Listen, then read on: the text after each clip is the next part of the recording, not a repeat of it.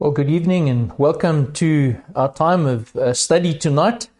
And I am taking a break this evening from the book of Romans. And do forgive me for that.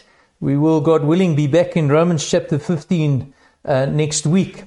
But just as the events of this week have unfolded, and particularly around an event yesterday, a webinar that was hosted with regarding statements of faith in the Baptist Union, I really have been stirred and prompted and urged to say something tonight. For us as a church to consider this matter of statements of faith. But before we get to that, let me pray. Let me commit this time to you, to God, and to you and myself also to Him as we come together.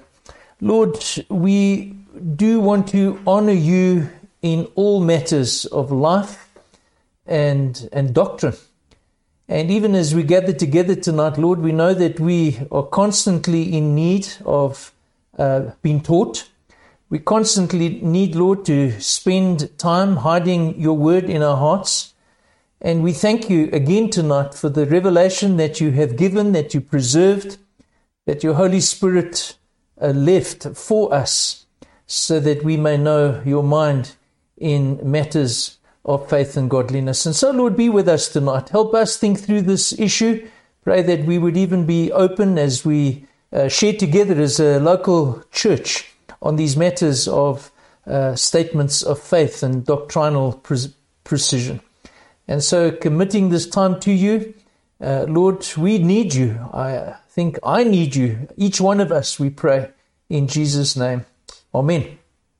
Thought I would begin just by reading one scripture. Many scriptures one could read in a context like this, and I am going to be touching on some scriptures as we move through this session tonight as well.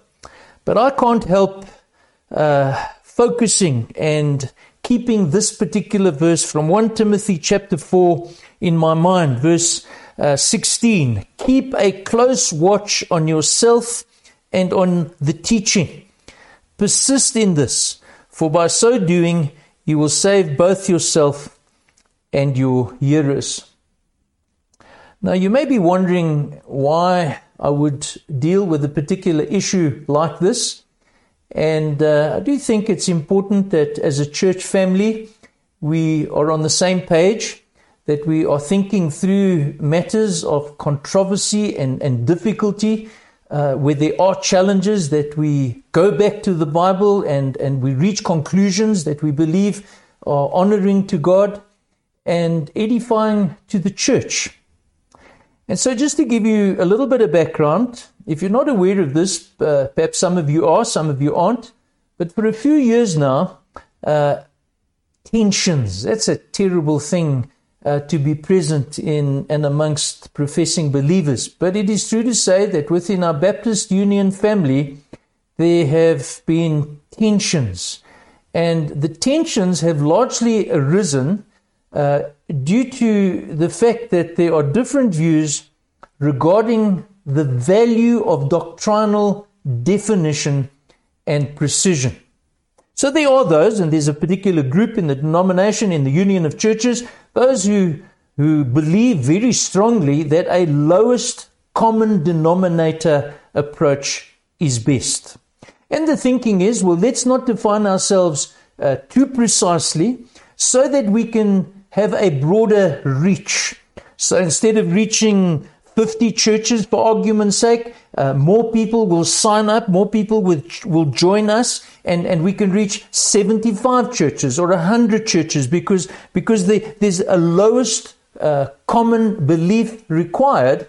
More people will therefore adhere to a particular statement of faith. It really hinges on the fact that of accommodating huge differences within the Baptist Union of Churches. And at the moment, the truth of the matter is that there are huge differences between one Baptist church and another. If you're ever on holiday and you do go to a particular Baptist church, you might find a church similar to Central Baptist Church, but you might walk into a church that will shock you and see that things are very, very different. And so there's this group that advocates a huge width that there ought to be in the Association of Baptist Churches. That's on the one side of the coin, and of course that sounds commendable, it sounds plausible, but the question we need to ask ourselves, is that the best thing to do? Well, there are others, and I would be among those who believe that some theological definition and precision is necessary. And I want to say at this particular point, it is not that there is an advocating of something that is so narrow that it excludes most. It really is focusing on doctrinal precision on those things that are essential, those things that are primary regarding our faith, regarding God, regarding our salvation, and even who we are, and a number of other things as well. So what has transpired over the years, there has been this tug of war that has been very evident at each of the annual assemblies, and two groups have been raging in this tug of war, and sadly, there's no current solution in view. We at Central recently adopted a revised and expanded statement of faith. I'm sure you will remember that at a recent church meeting. The statement of faith we adopted has become known as the 2017 Statement of Faith. Baptist Union has in its constitution at the moment something, a statement of faith known as the 1924 Statement of Faith. Very short, and we have in fact made the information available to our members, where you can actually see the difference between the old or the existing Baptist Union 1924 statement and the current Statement of Faith that we adopted as the 27 Statement of Faith. Well, the 27th Statement of Faith came about through the efforts of a group of many pastors around the country who sought to compile identified areas of essential belief, seeking in all these instances to be faithful to the Scriptures, using a responsible method of interpretation, and seeking to be relevant, both in expression, the language that it was written in, and also seeking to address issues that we currently face. Life and the world in 1924 was very different to life and the world that we live in 2021. So that much as an introduction. So let me put in a qualifier.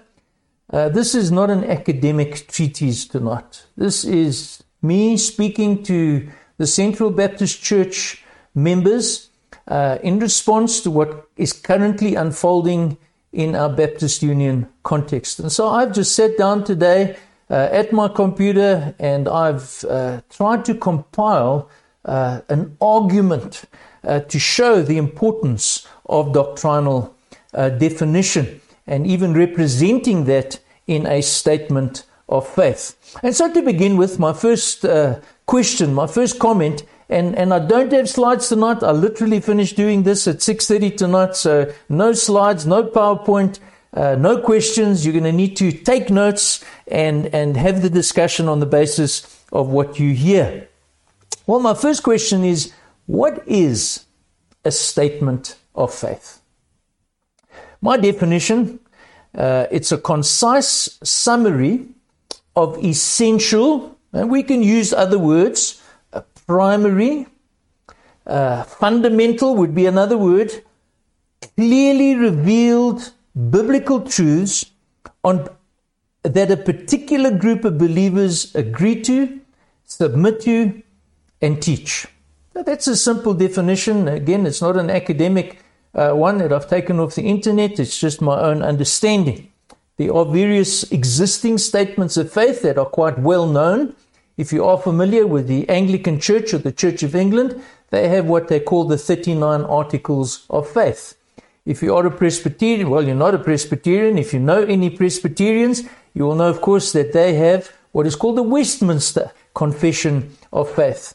And even we Baptists, way back in the 17th century, there was a compiled statement of faith known as the 1689 Statement of Faith. And we have in the Baptist Union, as I've mentioned, the 1924 Statement of Faith.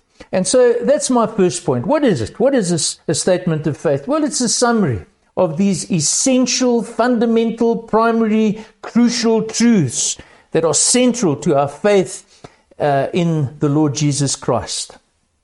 Number two, what is a statement of faith? Well, we need to see a statement of faith as an identity document. It is a document, a list of beliefs that describe what a particular group or what a particular person believes and stands for.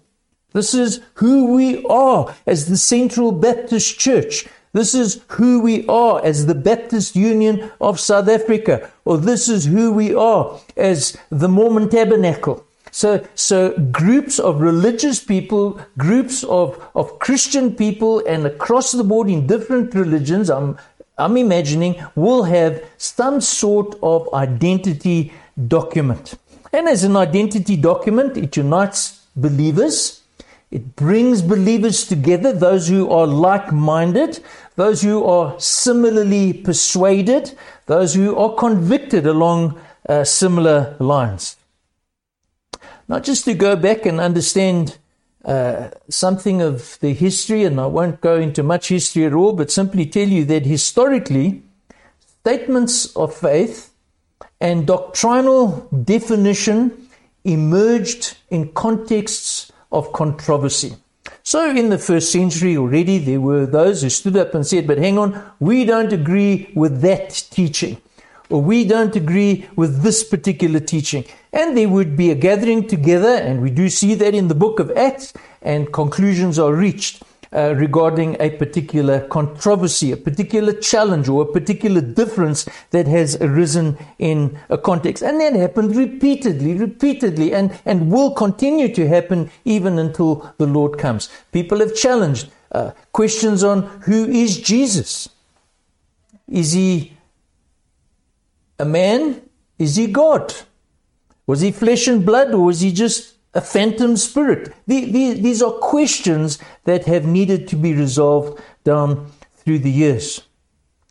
The motive and intention of men and women down through the ages has always been to resolve and to define, crisply define, to the best of the ability, from what God has revealed. And I'm speaking about those who are in a biblical and orthodox tradition. So it's an identity document. It helps us know who we are. It helps those people who want to join us to know, do I want to associate with this group, or are they very different to what I believe and agree to? I need to add in the third place that statements of faith are not equal to Scripture. We know that Scripture is the product of divine inspiration. All Scripture is God-breathed. Wonderful, wonderful verse given to us. Statements of faith do not fall into that category. Statements of faith are the result of men studying and interpreting the Bible so as to reach conclusions as to what the Bible teaches on a particular subject. What does the Bible teach holistically and comprehensively on the subject of creation, on who man is, or who God is? And there are lists and lists of doctrines, and they've been compiled in books today. We call them either systematic theologies, or even more recently become more popular, biblical theologies. But there's a compilation of what does the Bible teach regarding a particular subject, and then crystallizing those particular issues that cannot be compromised on in a particular group and setting of people. So therefore, because it's not equal to Scripture, statements of faith are subject to revision. We can change them if we believe we've been in error, if we've made a mistake, if we've done more studies, or we need to add to the statement of faith because the world we live in demands it, because there's a particular issue that has arisen. And we change it, we add to it. Always seeking to be faithful to the revealed Word of God. Number 4. The detail in a statement of faith may vary depending on the purpose of those gathering around the statement of faith. So it's not the same statement of faith all the time. Let me give you an example. We Baptists include believers' baptism by immersion in our statement of faith, whereas Presbyterians include their stand on infant baptism. So there's difference. You'll find differences in other areas as well. However, it would be altogether feasible to have a statement of faith that has less content, that unites Baptists and Presbyterians in a particular cause. So we may stand together, for example, on issues of religious freedom. When that has been threatened in a particular country or in a particular government, we would want to hold hands with other groups of Christians, other churches. And so we could formulate a statement of faith that applies and is suitable to that particular context and purpose. But when we get to the local church, and this is the smaller group that we are working with and partnering together, we need to have a concise but clear statement of faith so that controversy doesn't emerge unnecessarily in the church. In the Baptist Union, again, there needs to be a level of profession and conviction that identifies us with clarity. Who are we? Who are we working with in this particular context? We can agree to differ with the Presbyterians, but we can respect each other's position. We don't need to pretend that there are no differences, because there are. However, it's unlikely, even though we respect each other, even though we may work together in certain projects, it's unlikely that we plant a church together. Well, let me move on to a second category. Why do we need a statement of faith? Now, this is the biggest issue that baffles me in our Baptist Union. That pastors and churches and leaders, why do we need a statement of faith? Well, Satan is the father of lies. I preached a sermon just recently in that regard. False teaching and error is his business. That's what he does aggressively. Heresies will constantly emerge. Cults and splinter groups will come up in the context of the local church from within us and even around us. And so if we don't know who we are, if we don't know what we believe, we may very well get caught up in a cult or heresy, some kind of false teaching leading to deception. And so he, and that is Satan and all in the kingdom of darkness, will make every effort to lead people astray. People therefore need to know, churches need to know, denominations, unions of churches need to know what they believe. Satan is defined, he's a roaring lion, seeking whom he may devour. He's also identified as an angel of light, pretending to be among us and one of us, but fueling the fires of error and division and deception. So we people can be deceived, and therefore we stand in need of every and any aid to keep us from being led astray by diverse and strange teaching. Again, a sermon I preached recently from the book of Hebrews. But moving on, I want to add here, why do we need a statement of faith? Well, the statement of faith is a tool. It's a tool that we use to keep sharpening each other in the knowledge and understanding of the truth of God. We wrestle with the scriptures, reaching conclusions, iron sharpening iron, talking, debating. But finally, concluding, statements of faith also hold us accountable to each other. When someone or even a group denies, for example, the physical resurrection of Jesus, when our statement of faith that unites us together declares that the physical resurrection of Jesus is true, we know that that person is now out of step, no longer in harmony with us, in fellowship and partnership. That person may well be straying, is straying from the truth of God, and who knows where that person will end up, deviating from revealed truth and in spiritual need. I want to highlight this next point in terms of the need of a statement of faith, and my penny's worth in experience in the Baptist Union family. A huge benefit of a statement of faith around which people gather, whether that be a local church or even a denomination, is that it leads to high levels of trust. Trust is so important in the cooperation, in the fellowship, and the unity of any body. I'm convinced that adherence to a statement of faith, a good statement of faith, leads to meaningful partnerships and meaningful relationships, meaningful associations. Take that back into other relationships. Think of marriage. I know in my own context, I've taught many couples preparing for marriage, various aspects of that kind of preparation, but one lesson I always seek to raise. I remind couples, I urge on couples that within their context, husband and wife, the importance of trust and respect. If a husband doesn't trust his wife, or the wife doesn't trust the husband, the relationship will suffer.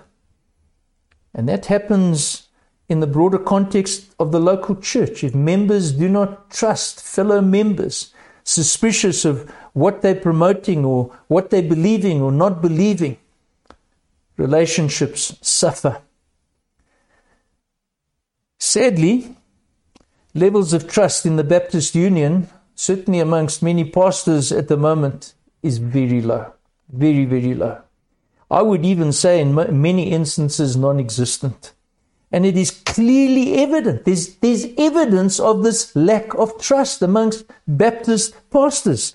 Why? Why do I say that? Well, cooperation, look and see what's happening on the ground. Cooperation is limited to groups of like-mindedness, and financial giving is at its lowest ebb.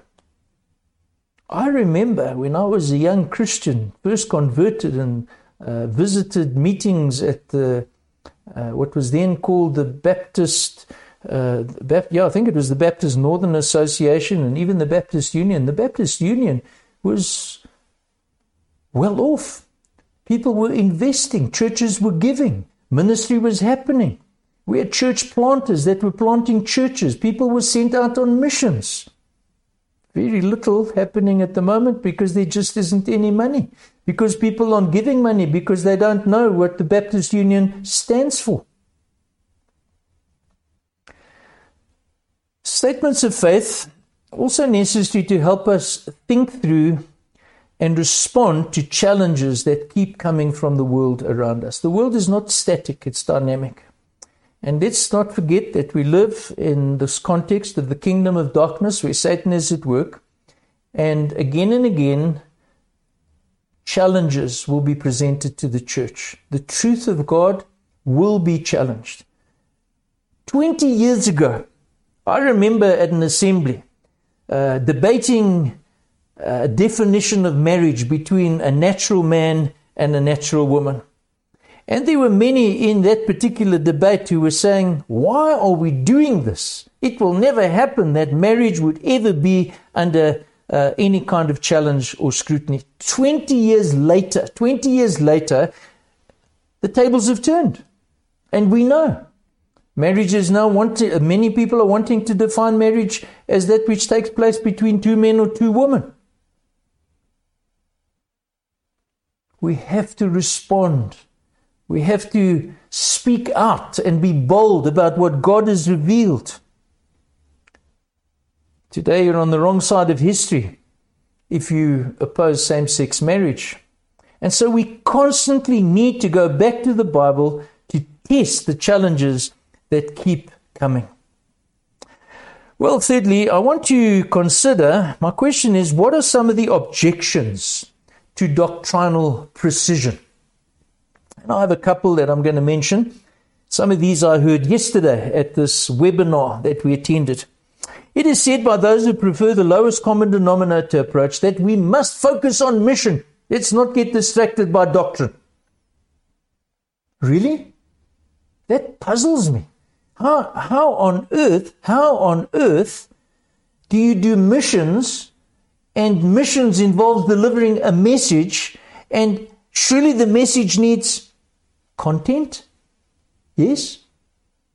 I think it's foolish, and if I may be so bold as to say stupid, to think you can do missions, that you can reach people with the gospel of the Lord Jesus Christ without substantial content to that message. As I understand the Bible, faith comes from hearing, and hearing from the Word of God. Truth, propositional truth, the revelation of God. Not to forget that when Jesus instructed his disciples just before he ascended in making disciples of the nations, what did he add? Teaching them to obey or to observe all things I have commanded. Doctrinal content, the substance of Scripture, ought to be taught to people. And we need to know what we believe, enabling us to teach. If you're a teacher and you don't even know what you're supposed to be teaching, how can you be a teacher? Is it not Paul that urged Timothy? The verse I read at the beginning, keep a close watch on yourself and on the teaching. Persist in this, for by so doing you will save both yourselves and your hearers. In other words, the content of doctrinal precision has direct bearing on your own soul safety, as well as the soul safety of your hearers. To my simple mind, that verse that I just read says that if you teach rubbish or bring a message with no content, your hearers may end up in hell. So I don't think you can take this subject lightly. It is also advocated that we must avoid controversy in our desire for doctrinal precision, because Jesus said we must love each other. This is another objection. Well, think about what that statement is saying. Don't get involved in controversy and be open-handed and open-armed to error and falsehood and lies and accept everybody and anything. And I'm so glad in my marriage to Carol, nearly 40 years this year, that love in our marriage in the context of truthfulness. How can you have a loving, meaningful relationship in the midst of duplicity and lies and falsehood? God so loved the world. Absolutely agree. True. But at no point in time, and you can read the Old Testament where we see lots of response from the Father against error and false teaching and hypocrisy and lies and sin. Or if you go to the New Testament and we see the Son, the Lord Jesus, does not hold back in confronting error. Boldly confronts error and hypocrisy and lies. An often quoted proverb clarifies the issue for me. Proverbs 27 verse 6, faithful are the wounds of a friend, profuse are the kisses of an enemy. I never ever want to be guilty of pretending all is well with somebody's soul with error and false teaching that they might be deceived in, and one day they hear those words, away from me, you evildoer. That's not love. That's not love. The kisses of an enemy are profuse. Thirdly, the most popular used objection to doctrinal precision is reference to Jesus' high priestly prayer in John chapter 17, where it is said and quoted and quoted and quoted and quoted and quoted again and again and again, did Jesus not pray for the unity of believers? Of course he did. Of course he did. That is wonderful truth. So pleased that Jesus is praying for the unity of believers. But please read the context. Let me read it to you. John chapter 17, verse 20. Jesus had been praying for his small group of disciples, the apostles. And then he goes on in verse 20, he says, I do not ask for these only, those gathered around him, but for those who will believe in me through their word. Through the revelation of God to them. The teaching of Jesus to them. Through their word. Then he goes on in verse 21, that they may all be one, just as you, Father, are in me and I in you, that they all may be in us, so that the world may believe that you have sent me. This is not just, let's all hold hands and pretend we're a happy family, outside of the context of receiving the word of God.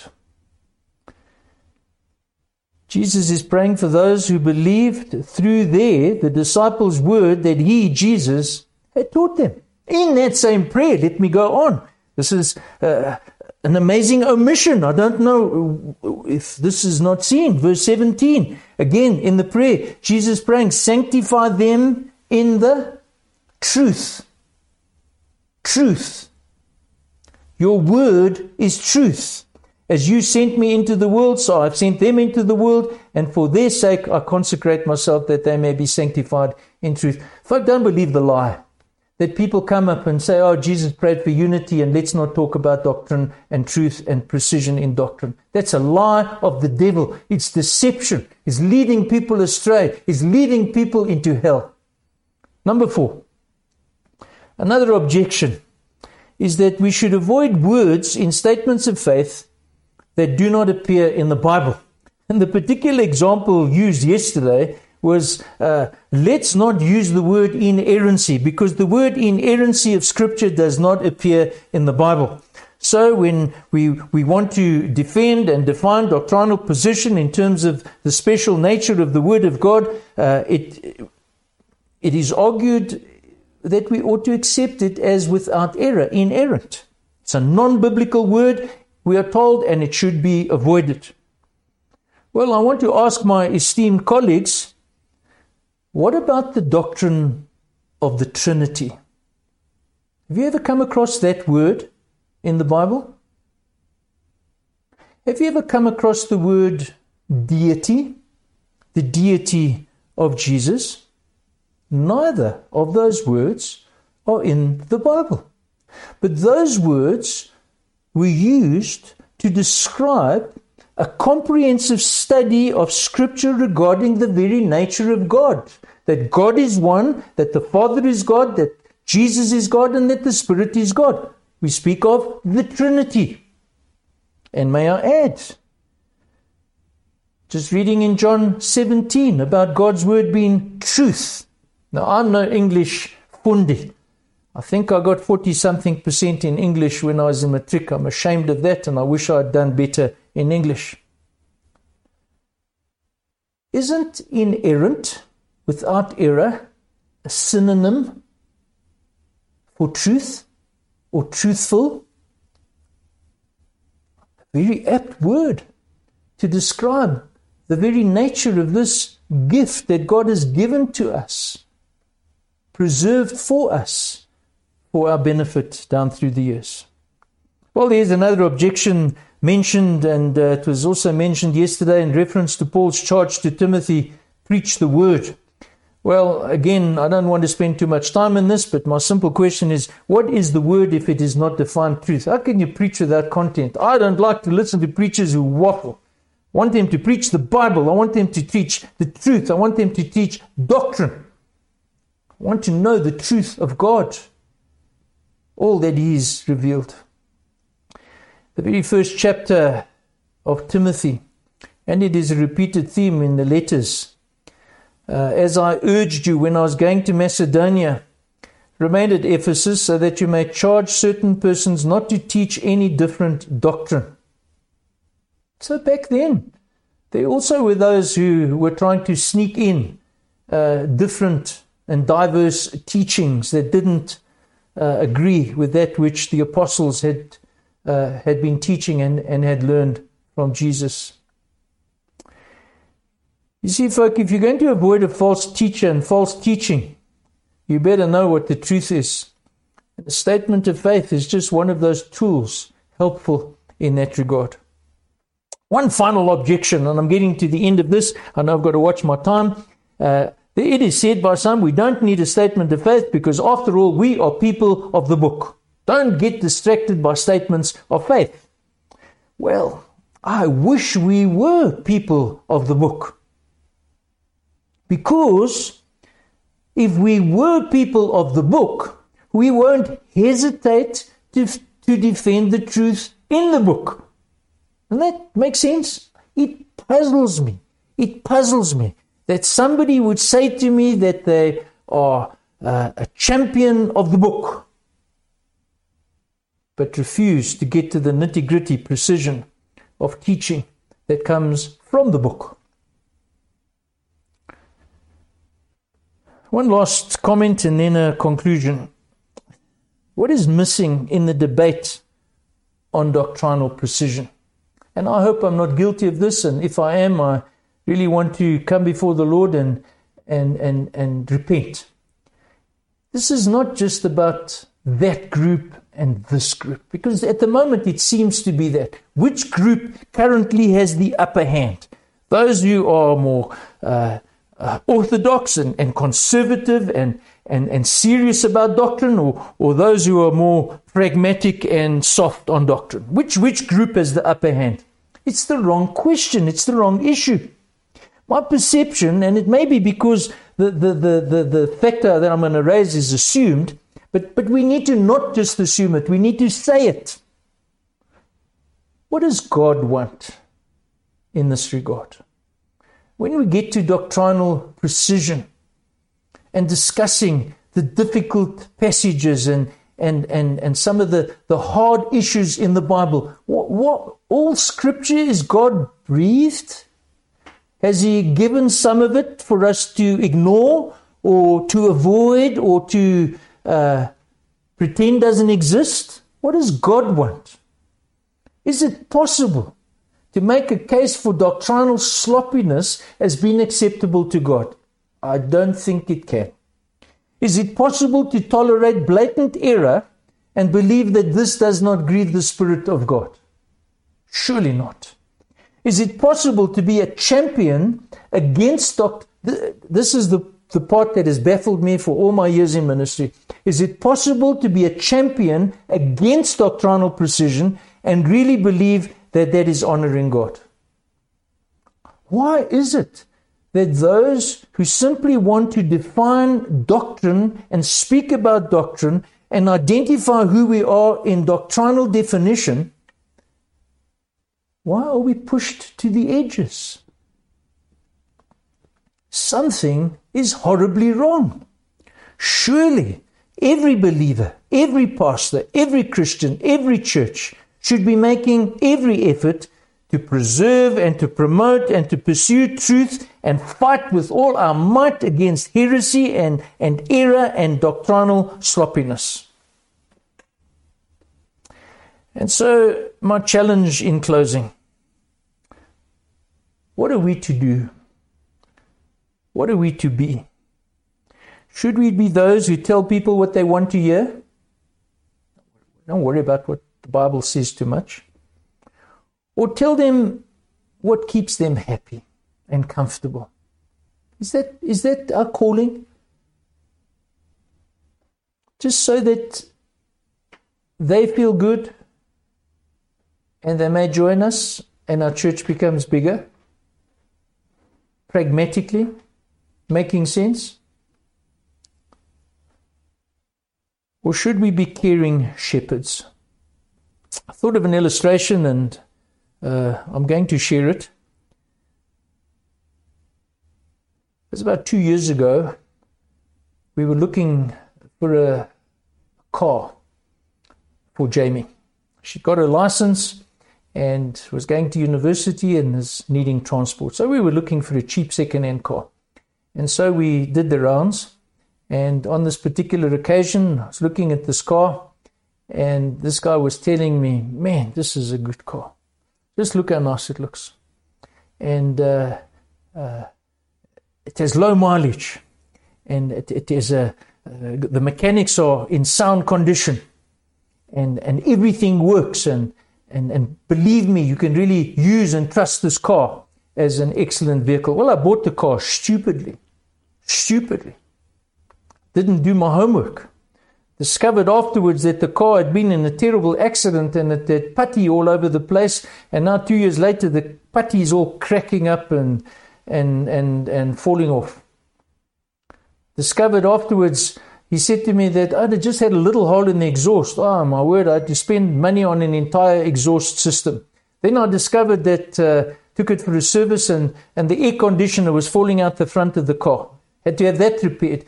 And at the end of the day, the car cost us so much money for actually rubbish.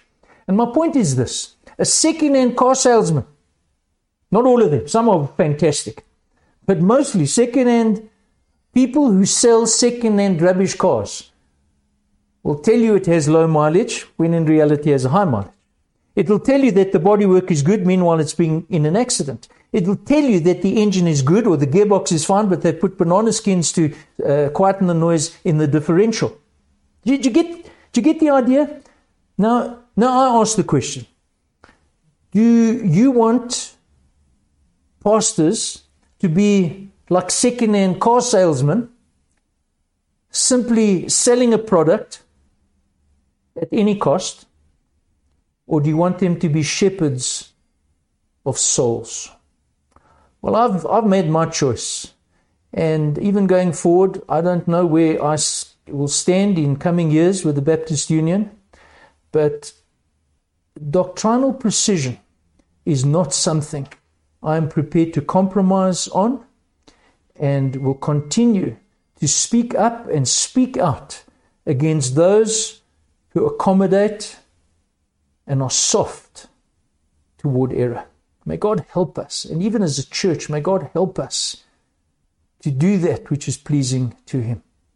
And so, Lord, I do pray that this discussion tonight would spark off discussion amongst our members, and that each one of us would see something of the seriousness of truth as opposed to error, the kingdom of light as opposed to the kingdom of darkness, against Jesus, who said He is the way, the truth, and the life, against Satan, who is the father of lies. And so help us, Lord, to be faithful stewards, ambassadors of Christ Jesus, unashamed, that You may be exalted and glorified, and that the church be edified. As we pray this in Jesus' name, amen.